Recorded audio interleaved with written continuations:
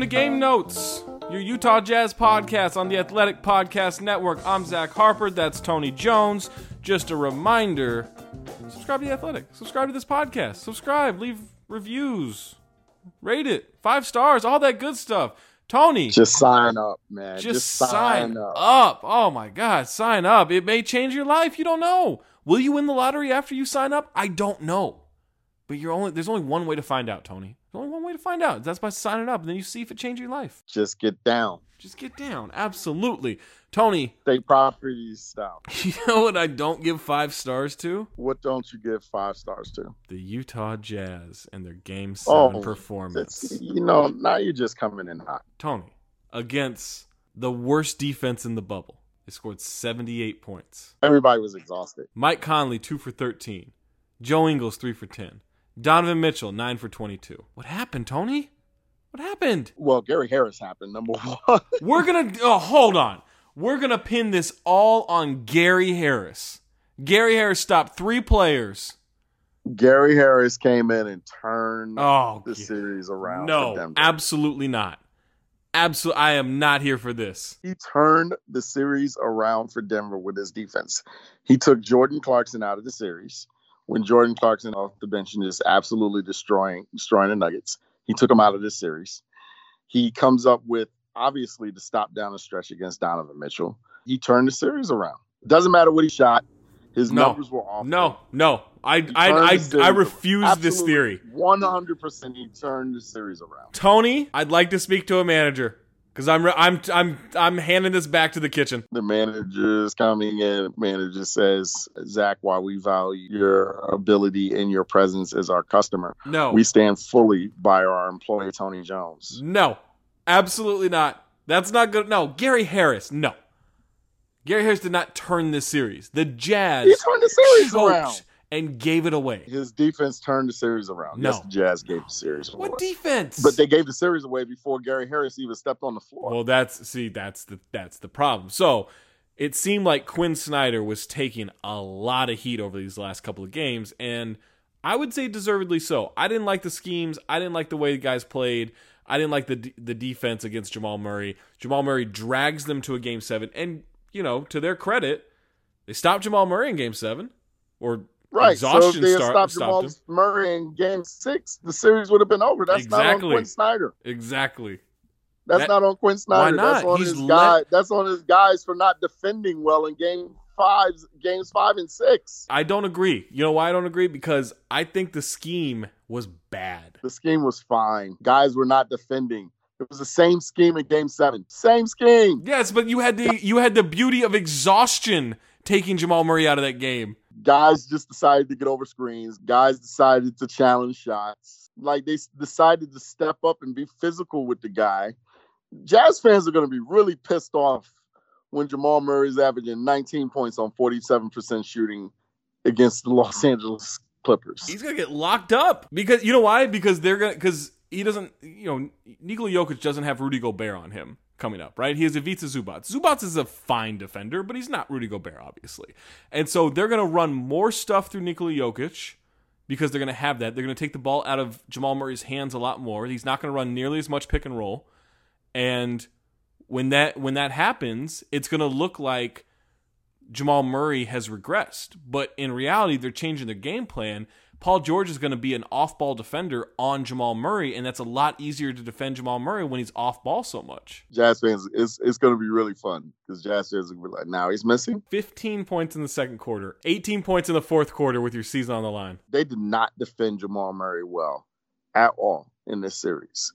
Yes, Jamal Murray made a lot of shots, but the Jazz begged him to make a lot of shots. Then in Game 7, they came out and they shut him down, but it wasn't enough because it killed him on the offensive end. Tony, I just don't accept, I think Quinn Snyder butchered the end of the series. There's got to be a certain point when he's lighting you up for 142 points over 3 games that you say, we have to make anybody else beat us, even if it's franchise player Nikola Jokic. We have to get the ball out of his hands. But they didn't do that in Game 7. They just got over screens. Right, but Tony, you shouldn't even have gotten to that. He's lighting you up. They trapped him on 2 possessions, and Denver scored with so much ease that Quinn Snyder was like, "Nah, we're never doing this again. Guys, go ahead, just defend." And that's what they did. It was the same schemes in Game 7 that the Jazz went through from 1 to 6. The difference is the guys executed the schemes a lot better. I flat out don't agree. I really do not agree. I think he was tired. I think he was tired because he just dragged Nikola Jokic's previously fat ass through games 4, 5, and 6 to get him to a Game 7. He was tired in Game 5. After Game 4, he was tired in Game 6. Right, that's a cumulative effect. He might not have been that tired in Game 6. He has such a long runway to be off because of the protests. But he was definitely tired in Game 5. Dropped 50 or 42. He had 42 in Game 5. Yeah, he had 50 in Game 4. There was a day in between every game except for Games 5 and 6 in this whole series. Jamal Murray was still lighting them up. The Jazz deserve credit for what they did against them in Game 7, but if they had done the same things in Game 6 and Game 5, the series would have been over a long time ago. It's a truly brilliant strategy. Let's hope he gets tired.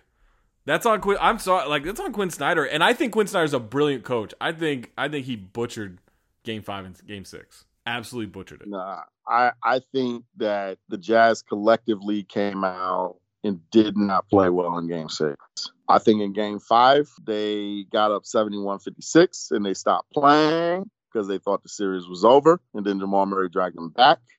Then Game 6, for whatever reason, they were just not there. And then by the time they woke up in Game 7 and were like, oh, snap, we can actually lose this series, it was too late. Those were two tired teams in Game 7. It was. You know, look fresh, Nikola Jokic, because he hadn't done anything in 5 games. Yeah, fun in Game 7.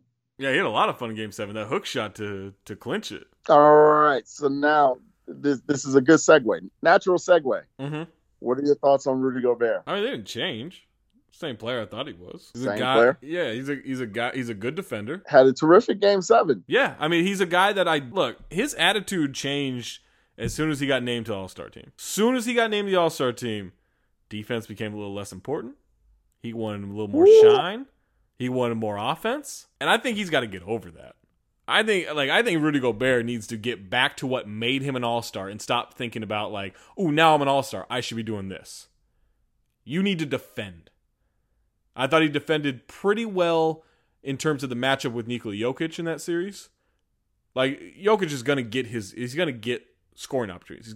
He's such a gifted scorer. He's got such incredible touch all over the floor. He's going to get buckets. You just got to make him work for it. I thought the scheme to stop Jamal Murray was bad. I think drop coverage is just, again, in that situation, it was getting lit up. And so that's not on Gobert necessarily, although I think he could have done a little bit more. But it's mostly, like I said, on Quinn Snyder and the guys on the ball. Right? But Gobert's still a guy like, man, if he's the player before he was named an All-Star, I absolutely want him on my team. If he's a guy since, I want him on my team, but it's not absolute, and I certainly don't want to give him max money. There are a couple things that I'm thinking of. Number one, I think Donovan Mitchell has bypassed him as the best player on the team. Yeah, I agree with that. Look, I think you can make the one. Can we be done with the screen assist now? Utah's the only team that gives a shit about it. He had a triple-double. What? When? He had a triple-double. When? This year. When? 19 points, 15 rebounds, 10 screen assists. Tony, I know what you're doing, okay? I know what you're doing. You're trying to get a rise out of me. You're trying to get ranting Zach out and about, okay? I don't feel like ranting right now, okay? I just did 3 hours of radio. I'm tired. All right? I don't feel like ranting. Don't tell me that he had a triple-double with screen assists this year. Please do not tell me that. Because I know you don't even believe it. That's the thing. I know you don't believe it, Tony. My dog doesn't believe it. Okay, I'll take it back. I'm looking up and down this game log. I don't see a triple-double anywhere. Screen assists. The closest I see is he had 22 points, 17 rebounds, and 5 blocks one game. The closest thing I see. 10 screen assists. What does that even mean? Look, Rudy Gobert is still the best screener in the league, or one of the best screeners in the league. Definitely top 5. I think going into the bubble, he was best player on the roster. Now I think he's the second best player on the roster. Yeah, I just believe the guy. I believe in the guy who can take over. Right? I just do. Well, I think that's right. your best. If you have two guys that are pretty even in terms of team dynamic, the dude that can take over is your best player. Right. And Donovan took a leap in the bubble. Now the question is, I think the Jazz They have a number one level guy on a championship contender team. That's Donovan Mitchell. The question is, the organization builds around Donovan Mitchell. Do you build around Rudy Gobert heading into the future as well? He's in his prime. He's 28 years old. Whether or not he gets a max or a super max, and I don't believe that the Jazz will give Rudy Gobert a super max. It's still going to be max money, and it's still going to be, a 4-year contract. So the question is, if you're the Jazz, do you want to be paying Rudy Gobert as your second best player 3 years down the line when he's 31 years old, max money? Man, it's just so much money. Let's pause real quick to tell you about Manscaped. Manscaped has you covered to keep the hair looking nice and trimmed and feel fully supported. It offers precision-engineered tools for your family jewels, folks. The premium Lawnmower 3.0, it's waterproof, it's got an LED light, and it's made with advanced skin-safe technology. Just like in the playoffs, there will be no nicks for you. And by the way, you can get this trimmer inside the Perfect Package 3.0, which also includes the Manscaped Crop Preserver Ball Deodorant and the Crop Reviver Ball Toning Spray. Both super practical, and they smell great too. Get 20% off plus free shipping with the code THEATHLETIC20 when you go to manscaped.com. That's 20% off and free shipping at manscaped.com. You just got to use the code THEATHLETIC20. From the moose to the caboose, always use the right tools for the job. It's not that I don't think he can justify it. We've seen him be a franchise changer. A Rudy Gobert max, a Rudy Gobert super max is 35% of the cap. The Jazz are not doing that. Nor should they. The max is what, 25% of the cap? I believe for a 10-year 25%, 10-year player goes to 30%. After that, yeah, the super max is like 35%, which is I think I have that right. Right. So you're still paying Rudy Gobert at 31 years old, 25% of your cap. That's a quarter of your cap. You're at the same time, you're going to be paying Donovan Mitchell max money. So that's 40% of your cap between two players. Here's what it'll look like, right? The roster construction, this is what it'll look like. Think of the Houston Rockets, right? They've basically $80+ million locked up in James Harden and Russell Westbrook, which in theory gives you, depending on what the cap's going to be, let's just say it's going to be at 110, okay? Gives you $30 million to round out your roster. Now you can go over the cap by having guys that you re-sign and all that stuff, right? But that really does limit you. And now a lot of teams are going to be built on those two stars with big money in that $70 to $80 million range per season, right? Lakers doing it with LeBron and Anthony Davis. Who else do? Clippers have it with Kawhi Leonard and Paul George. The Bucks currently have that with Giannis and Chris Middleton, right? That's the big money. The Nuggets are doing that with Jamal Murray and Nikola Jokic. Your question has to be, let's say the goal is a championship, which, Tony, I think the goal is a championship, right? To build into a title contender. Right. Do you believe that combination at that money is equal to the combination of a Kawhi Leonard and a Paul George? Or a LeBron and an AD? Or even a Giannis and Chris Middleton, right? Although that's looking less and less good these days because of the 0-2 start against the Miami Heat. But, okay, can you justify wrapping up $75 to $80 million a year in Donovan and Rudy Gobert? I don't think it's a flat-out no, but it's tricky. Donovan made it a lot more palatable this year with his league. Tony, because let me ask you this, though, just playing devil's advocate real quick before you get into your point. Do you believe everything you saw in the bubble? Because things are a little juiced offensively, right? And that Denver team was really bad defensively. I believe everything except for the 56% on the pull-up three-pointer. Right, yeah, that's fair. It's going to be safe to say that that's going to come down. That's not going to be who he is next year. But I believe everything else. I believe the playmaking. I believe the competitiveness. I believe the will. Look, this is what Donovan did in Game 7. That team wanted to go home in the first half. They were done. They wanted to go home. And Donovan Mitchell in the third quarter single-handedly willed that team back into the game. He basically said, I'm going to play ball and I'm going to go. If I'm going down, I'm going down firing. I'm going down kicking and screaming. Yeah. And he single-handedly upped the level of that team with the energy level that he found in the third quarter. That goes beyond the box score. It goes beyond stats. Yeah. And it's an incredible testament to his resiliency and his fortitude. And it's an incredible attribute for your leader to have. I am all in on Donovan Mitchell being a number one guy on a championship team caliber player. I agree with you because I do think he has that capability. But, Tony, the question is then, is Rudy Gobert that number 2 guy? It doesn't, and I don't even mean as an offensive option. I'm just saying, like, can he be that second best player when Donovan Mitchell's your best player? Right, 2 guy. Yeah. So I think that's a question that has to be answered next year. And I think Bojan Bogdanovic factors into that answer because Bogdanovic has got to be the guy who fills in the offensive gaps as a number 2 that Rudy can't fill in as a number 2. So essentially, the Jazz probably have 2 number 2s, which is obviously Rudy Gobert defensively, Gobert offensively. The problem that I have with Gobert, this is the problem that I have. I don't want to say it's a problem, but this is what I can't shake from this series. Rudy Gobert had just an excellent second half to Game 7. He was dominant, and he played arguably his best basketball in the bubble in the second half of Game 7. Now, he played arguably his worst basketball in the bubble in the first half of Game 7, but he was so good in the second half of Game 7, right? Do you agree with that?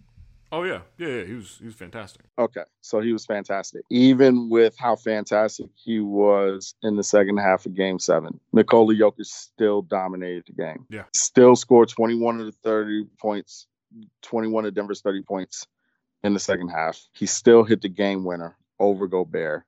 He still dominated the game. So that gives me pause if I'm the Jazz. That my second best player, I don't know, man. Like still dominate the game because his guys still dominated the game. Because the 3 previous games, Rudy looked pretty good against Jokic, right? Jokic had that one quarter, that first quarter, where he dropped 21 on like 8 of 8 shooting. But other than that, like Rudy did a good job. For me, I mean, Game 7 trumps everything. Here's my question. There's one obvious answer here, but I want you to go deeper than that. What's the difference between Rudy Gobert as an offensive player and DeAndre Jordan in his All-Star season as an offensive player? Oh, there's a huge difference. What is it?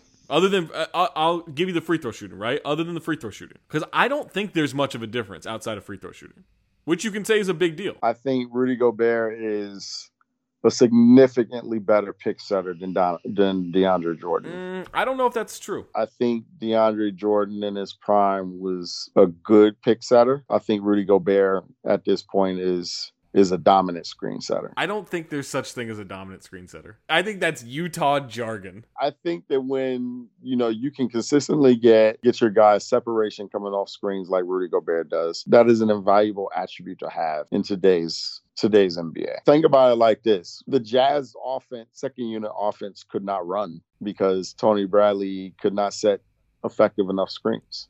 Well, I agree to a certain extent, but also, Tony, couldn't you just switch everything? Like, we've seen Houston do that in the past, and all of a sudden it was like, well, we're out of ideas, right? So if you get to a defense that switches, and I think that's the scouting report against Utah, unless Donovan just makes that completely irrelevant in the future, which is very possible. It's not like Rudy can then go hurt you against a switching defense. That's my issue with the whole thing. It's the same thing with Jordan. And the original question is, what's the difference between Rudy Gobert and DeAndre Jordan in his prime? Well, DeAndre's got much better hands. DeAndre's got great hands. Yeah. Finishing is DeAndre's probably a better finisher. Yeah, he's a much better finisher. Rudy's obviously a better free throw shooter. Yeah, much better free throw shooter. Rudy's a much better defender. Oh yeah. I'm just talking offensively. Defensively, it's not close. Like defensively, Gobert is so much like DeAndre Jordan's never been that good of a defender. He got a little bit of praise out of nowhere, but he's not that good defensively. Didn't he win a DPOY? No. I think he got an all defensive team. Let me see what he's got here. He's made all defense twice, which is stupid. That's crazy. Yeah. That's absolutely crazy. And my question with Rudy is he still going to be in his prime at 32? That's a good question. That's a really good question. So then, Tony, all right. I think it's really apt that we're talking about DeAndre Jordan because DeAndre Jordan fell off a cliff quickly. Real quick, right? It was quick. And he's still athletic. That's the thing. And it was not subtle at all. It was just all of a sudden, it's like, oh, this guy doesn't work anymore. Right. Like, we got to put him on the shelf. So Rudy Gobert's max contract would start when he's 29. Yeah. Is he going to still be in his prime at 33? I mean, I don't know. I don't know, because I don't see him adding anything to his game, which doesn't mean he can't just remain this player for 4 or 5 years. I think he can. But again, like, now you're just, the financial implications are just gigantic. See, here's the thing. I think if Rudy Gobert stays at the level that he is now, it does not matter if he adds to his game or not, because I think Donovan Mitchell can be that good. And I think Bojan Bogdanovic, assuming he stays at the level that he's at now, they're good enough that it doesn't matter whether Rudy adds to his game. But Rudy's got to stay at this level. And the question is, if you give him a 4-year max at 25% of the cap, when he's at age 31, does he start looking like current DeAndre Jordan? Age 32, third year of the 4-year max. Yeah, that's tough. That's tough, because then it becomes from like hey, we need to do this with Rudy to we got to get him out of here, right? Like, that's going to be... And I can tell you like this, if that happens, you're going to get Rudy out of here. All right, so Tony, how do you adjust? What's the off-season plan? Off-season plan, I see, people I've talked to in the front office do not think that the Jazz is far away. I tend to agree with them. Number one, because Donovan has gone to another level as a player. Number two, if you look at every single metric of the Jazz starters this year, the Jazz were one of the better to best starting units in the league this year. So you take your mid-level exception, your full mid-level exception, you go get a rotation player. You take your biannual exception and you try to get another rotation level guy, and you hit on your draft pick. That's the formula. Is that guy Derek Favors? You just going to do this to me now? I'm just throwing out a hypothetical situation, Tony, that I fully believe will happen. First name that popped in my head, just, what about Derek Favors? What about that guy? Think the Jazz would be interested in making that return? League sources tell me there is mutual interest between the Jazz and Derek Favors. Oh, now we're getting a little spicy here, Tony. Now we're getting a little spicy. Here. But it's just that. That's all it is. It's just interest, right? There's so much that can happen. So much that can happen. We don't even know when the offseason is. We don't even know when the offseason is. Should the offseason come about on a Thursday, Friday morning, I'd expect to see, verbal agreement. Derek Favors, Utah Jazz. That's just me. That's just what I would expect to see. On a random Thursday when the offseason starts, if that's the day. Next morning, headlines on The Athletic. And we'll be back after this.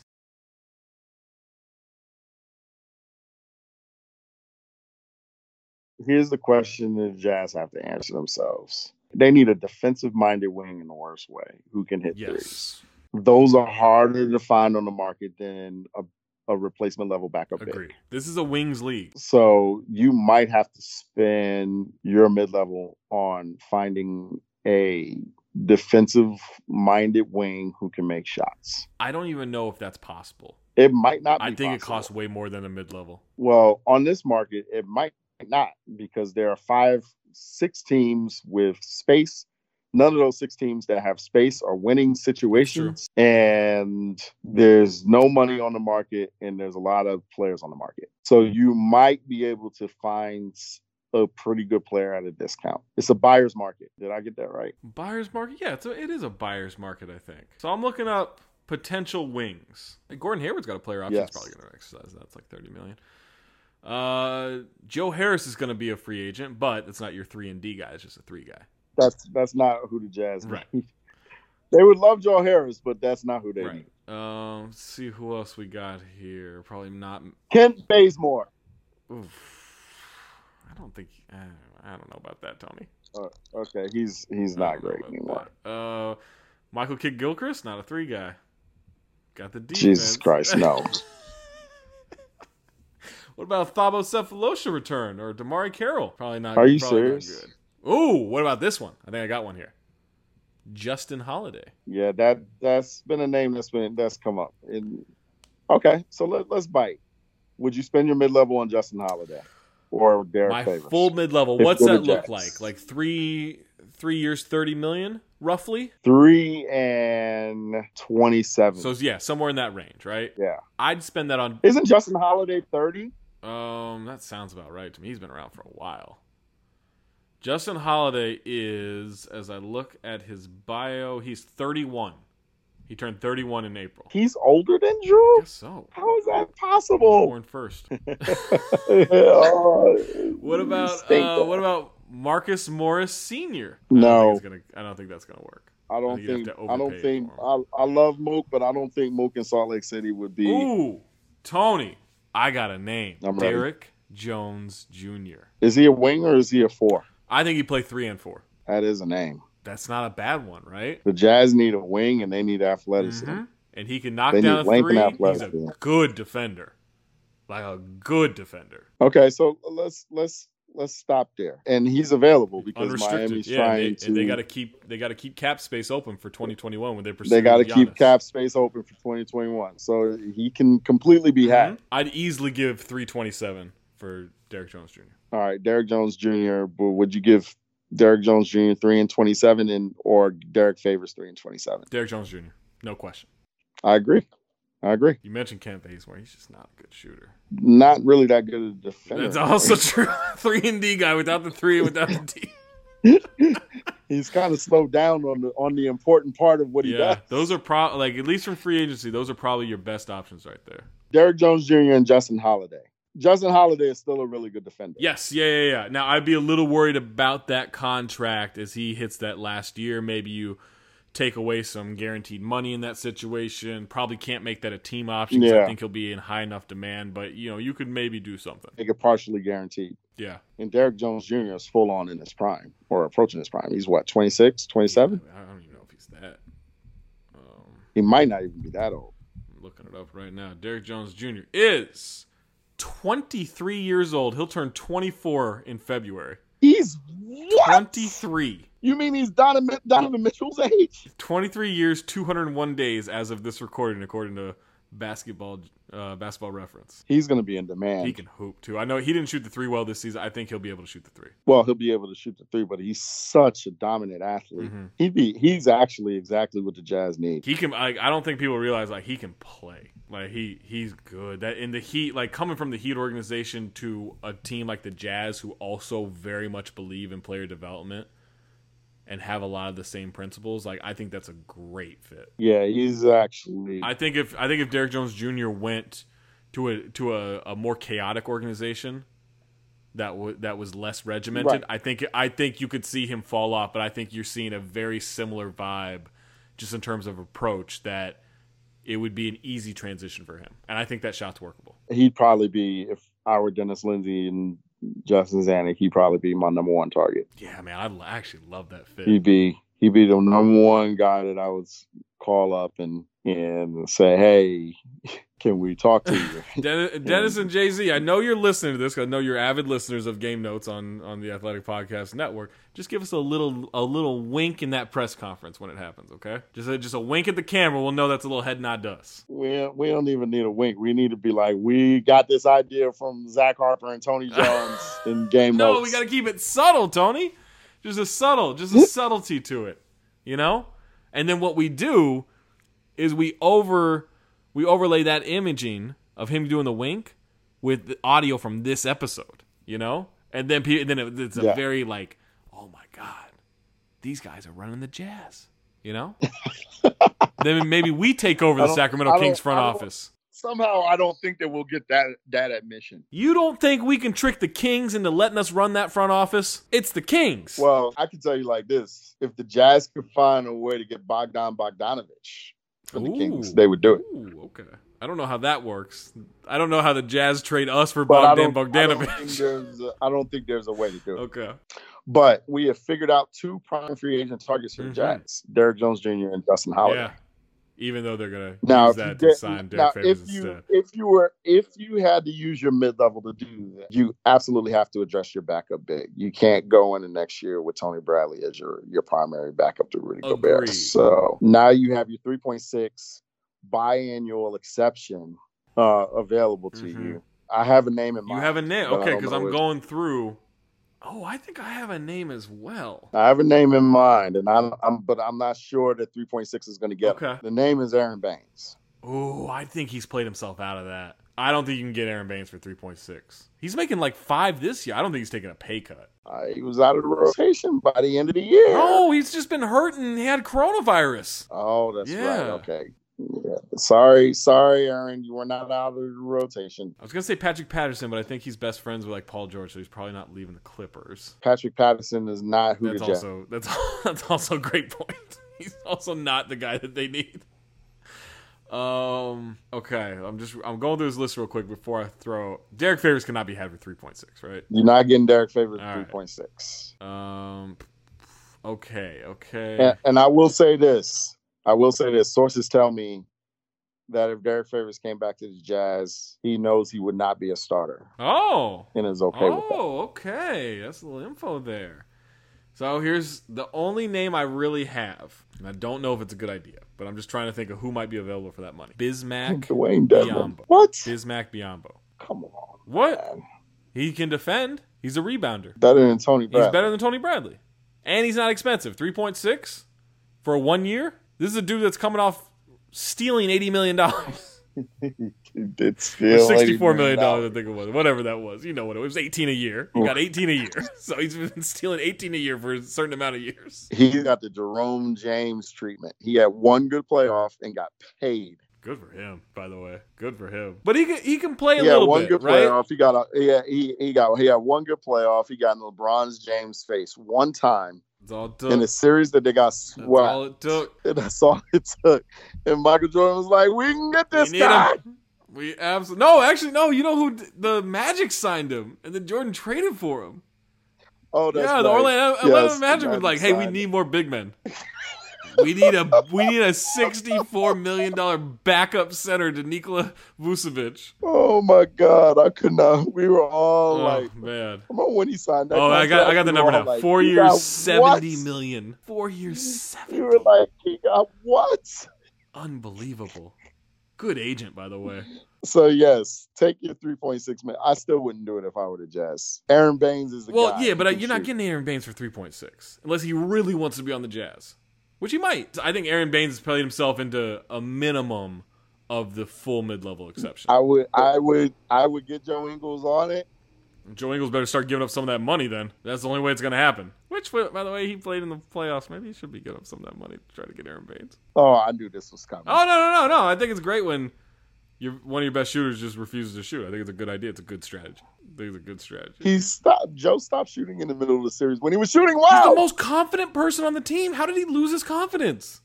Okay, I got a question for you. If Joe Ingles shot the ball with the same confidence and ferocity as Jordan Clarkson, he would be what level of a player? I mean...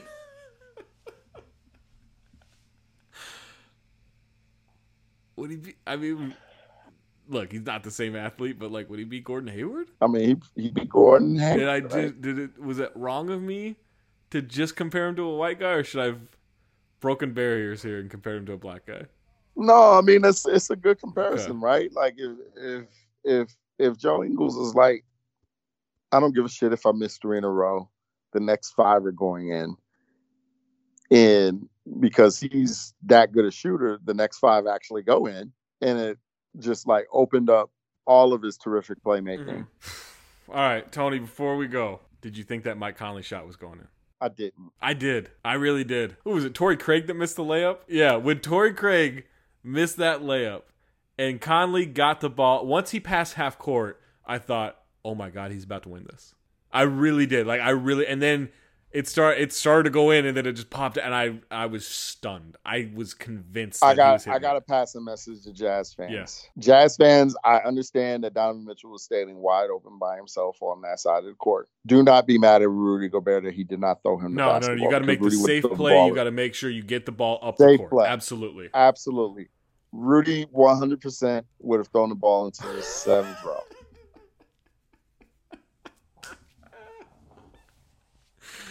I'm with you, Tony. That ball goes sailing. You have to make sure you get a shot off. And the play there was getting it to... You have to make sure you get a shot off. Listen, Rudy made the right play. Number one, Rudy had taken 2 dribbles. Okay? Yeah, no, you're already at the maximum. You're already at the maximum threat of turning that ball over when he takes 2 dribbles. So, he did the right thing, just throwing it right to Mike Conley. Yeah. And Mike Conley did the right thing by not passing the ball across the court because somebody probably would have recovered and gotten to it. Yes, absolutely. Gotten to the pass. Tony, was Rudy Gobert giving the ball to Mike Conley instead of Donovan Mitchell revenge for everything that happened this season? Unfortunately, we're out of time and don't have time to answer this question. Thanks for subscribing to Game Notes. Thanks for subscribing to The Athletic. If you do that, if you don't, give us a shot. It's a great deal. I think it's like $2.99 a month right now. I think you get 40% off. And maybe Tony can answer that question of whether or not this was revenge in one of his mailbags, one of his articles, or on this very podcast coming up. Could it have been revenge for all the storylines that Donovan Mitchell bestowed upon Rudy Gobert? Tony, we'll find out next time on Game Notes.